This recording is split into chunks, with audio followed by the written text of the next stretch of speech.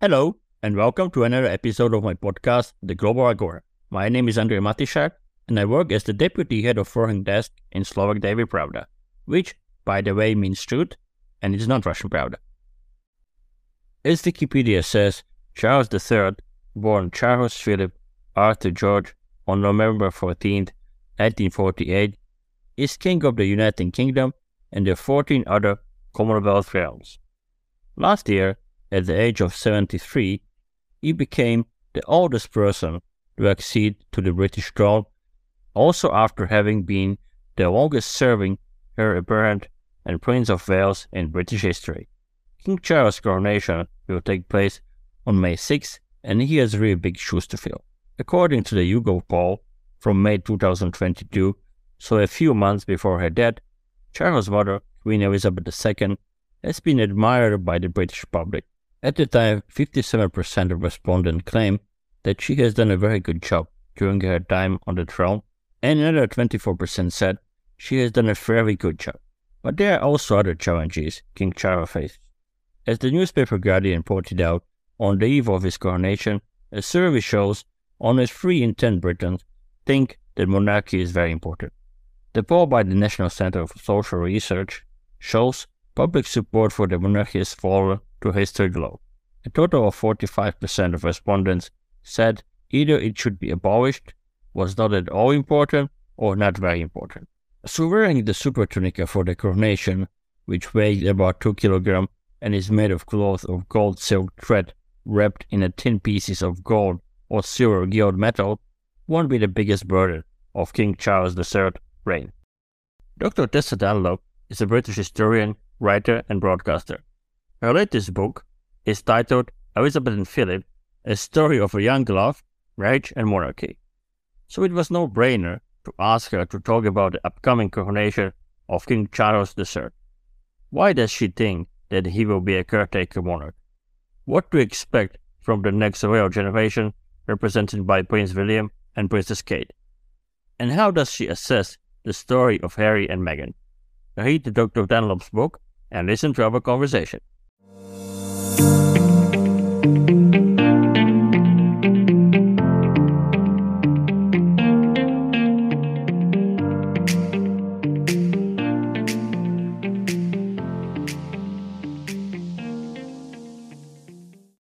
If you enjoy what I do, please support me on Ko-fi. For the link, see also a description of this episode. And now, up to the new debate. Charles III succeeded his mother, Queen Elizabeth II, as the British monarch on September 8 last year. The United Kingdom awaits his coronation, which will take place on May 6. From what we have seen during his still fresh reign, what kind of king will Charles III be? He is a caretaker king. A caretaker king is an individual who just sits pretty until a longer reign kicks in. I mean, I think even if Charles, with the extraordinary genes of his parents, who both lived late into their 90s, even if he's blessed with their genes, he's not going to be with us for more than 20 years. I think it very unlikely. He drinks more wine than his father. Don't tell anyone. So I think it's very unlikely that we'll... It is just recorded. I'm sorry, it is just recorded. Yeah. The point is, it's a short reign.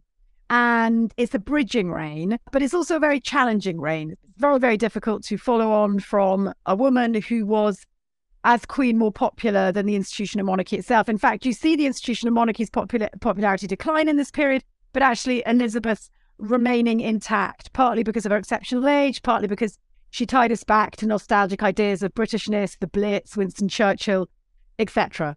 So that makes his job very difficult, comes with considerable backstories. The royal family, emphasis on family, was very much the Windsor brand in the mid-20th century. It was about the nuclear family, this idea of them being held up as, of the first family really, a model to aspire to. Certainly Elizabeth and Philip were held up as the marital model to aspire to, no matter what happened behind closed doors. And of course, that's not the case. Things, social change. He's become the everyman king. You know, like half of us, he is divorced. Like half of us, he is arguing with his family. But unlike the rest of us, he is this hereditary anomaly where today, for example, in the news, we're being told we're expected or we're invited to swear allegiance to the king.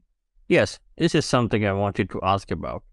I think for people who don't live in hereditary monarchies, for example, Slovakia is a parliamentary republic, the Pledge of Allegiance to a king sounds a bit strange.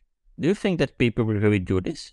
I think some people will do it. There's always going to be a hardcore coterie of individuals who will believe in the idea of king and country till death us do part. This is the idea of British exceptionalism, which I think perhaps we're taking to an extreme at the moment. I was looking into it, and the last coronation on the continent was in fact in 1922 in Romania, when Ferdinand and Marie of Romania had this massive coronation because they'd just stolen a large part of Hungary. And it was about affirming their new greater Romania. So that's what coronations used to be used for, a way of national affirmation. But nobody does them anymore, except for Britain.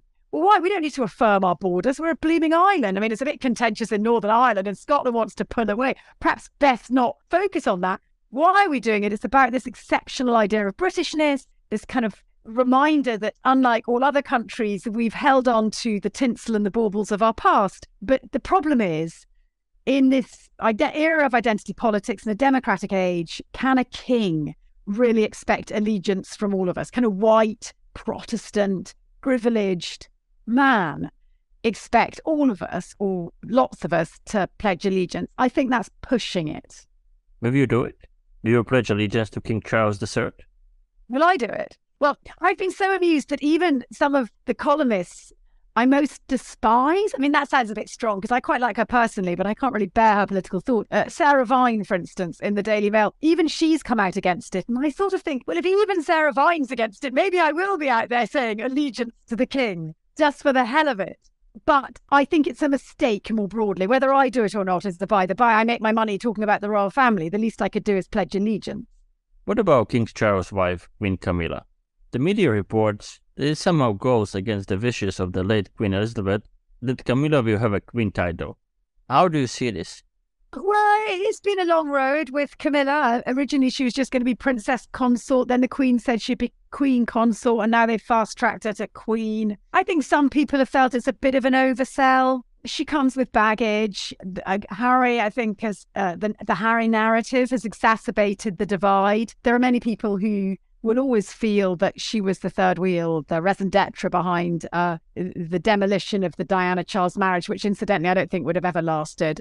So it's a difficult road. She's not the unifying figure that, for instance, Philip eventually was, once we got over the fact he was a Greek. We weren't very good at foreigners entering into our royal family in the 20th century. It's quite ironic, really, because, of course, and you'll know this from the Austro-Habsburg experience of which Slovakia was part, monarchy back then, it was all about dynastic allegiance, and it was expected kings and queens married foreigners. But once Britain sort of stood alone and there was very few appropriate foreign royals to pick from, inevitably they had to be allowed to marry Brit. And then after two very nasty world wars, really the population only wanted their royal family to marry Brit. And as we've seen, we have issues with beautiful foreigners marrying into our royal family. We're not very good at handling it.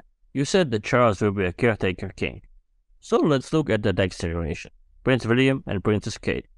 Their marriage looks a bit like a fairy tale, and even some of my journalistic colleagues act like huge fans of William and Kate. So how much is this fairy tale image of William and Kate a work of media, and how much is it real? Well, that's for them to know and us to find out. Is any marriage perfect, I would ask, if they hold it together? And if it like their grandparents, like William's grandparents, Elizabeth and Philip, was that a fairy tale? It had a fairy tale aspect to it. It had the happily ever after at the very end. What goes on in the middle of a marriage is always a bit more complex, isn't it? Yeah, that's true. But what can we expect from William and Kate? Do you think that they want to be perceived similarly to how Queen Elizabeth and Prince Philip were perceived? Well, we know that William has very much modelled his style of, well, he's now Prince of Wales, but his sort of royal style on his late grandmother. He respected her, and I think he thought she got the balance right of public and private, and she was very coded and curated in what she allowed the public to know about both her domestic situation and her political thinking. And we know that Charles, by virtue of his very long time as the Prince of Wales, and also I think it's harder to respect your mother than your grandmother, has had greater difficulties. And I think that's understandable. It's a very hard act to follow, the Queen's Act, and Charles had to wait a very long time. Of course, Charles waited decades to become king, and he's also bringing a lot of family baggage to his reign.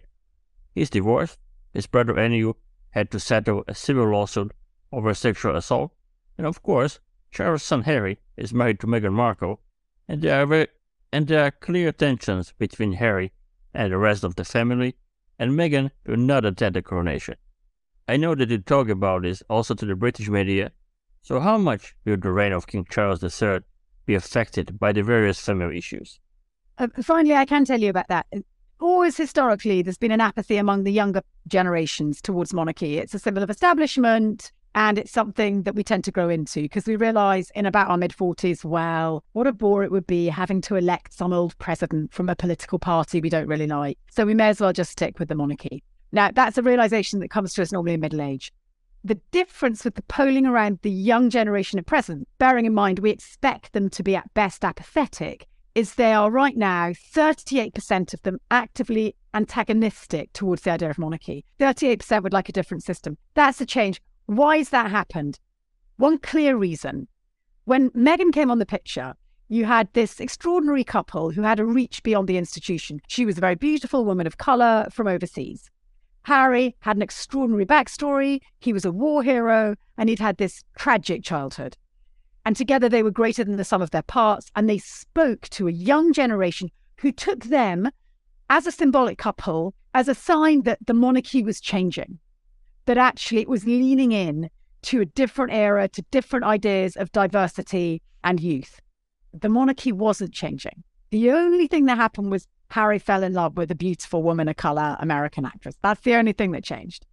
So they bought into monarchy. And when you buy into something actively, it therefore has a much greater capacity to disappoint you and let you down. So when the fairy story crashes to the ground, those previously apathetic young people now feel antagonistic. They were like, we've been duped. And they also feel, in the way that they feel Harry and Meghan were rejected, that they've been rejected, that this institution does not and cannot represent them. And in that, they're right in many respects. But will it grow into an idea of, oh, whatever, it's a monarch and it means we don't have to have some old elected president? Maybe. But if you look at the polling for monarchy, which has been done from the 1980s onwards, their popularity has steadily declined. They still bag over 50% approval, but it's steadily declined from approximately 80% approval. So it's thinner and thinner, the ice. But let's see what the new century brings. The King's green credentials can surely only help him as we heat up. I'm going to have to go now because it's a busy time. And do you know what I did? The week before the coronation, I broke my ankle. So I'm very sorry about this. Yeah. I need to decorate my boots. I need to get some red and white and blue ribbon and decorate my boots. Do we have maybe time for one last thing about Meghan? Do you think that Meghan has been treated unfairly by the royal family? I think it was a combination of Meghan never really understanding or buying into what monarchy was, what British monarchy was, not really understanding or choosing to understand what it was, and the royal family under this extraordinary reign of the Queen, not realising that they had to lean into change and reform because they'd got away with it, because the Queen was this kind of panacea, mask over all ills. So they went forward and said, we would like this sort of quasi deal. Could we be half in, half out? Oh, we don't do it like that. Well, maybe that should have been looked at more carefully. But it was the old guard in charge. And nobody could ever felt they could ever criticise the Queen. And it wasn't necessarily Her Majesty's fault, as Harry's always at pains to point out. But it just meant that there hasn't been enough interrogation of whether this state institution is sufficiently transparent and sufficiently flexible. And that has to change going forward. This was another episode of my podcast, The Global Agora. Subscribe, listen on Spotify, Apple Podcasts, Google Podcasts, and on the other platforms. If you enjoy what I do, please support me on Ko-fi. For the link, see also a description of this episode. Thank you for listening and stay tuned.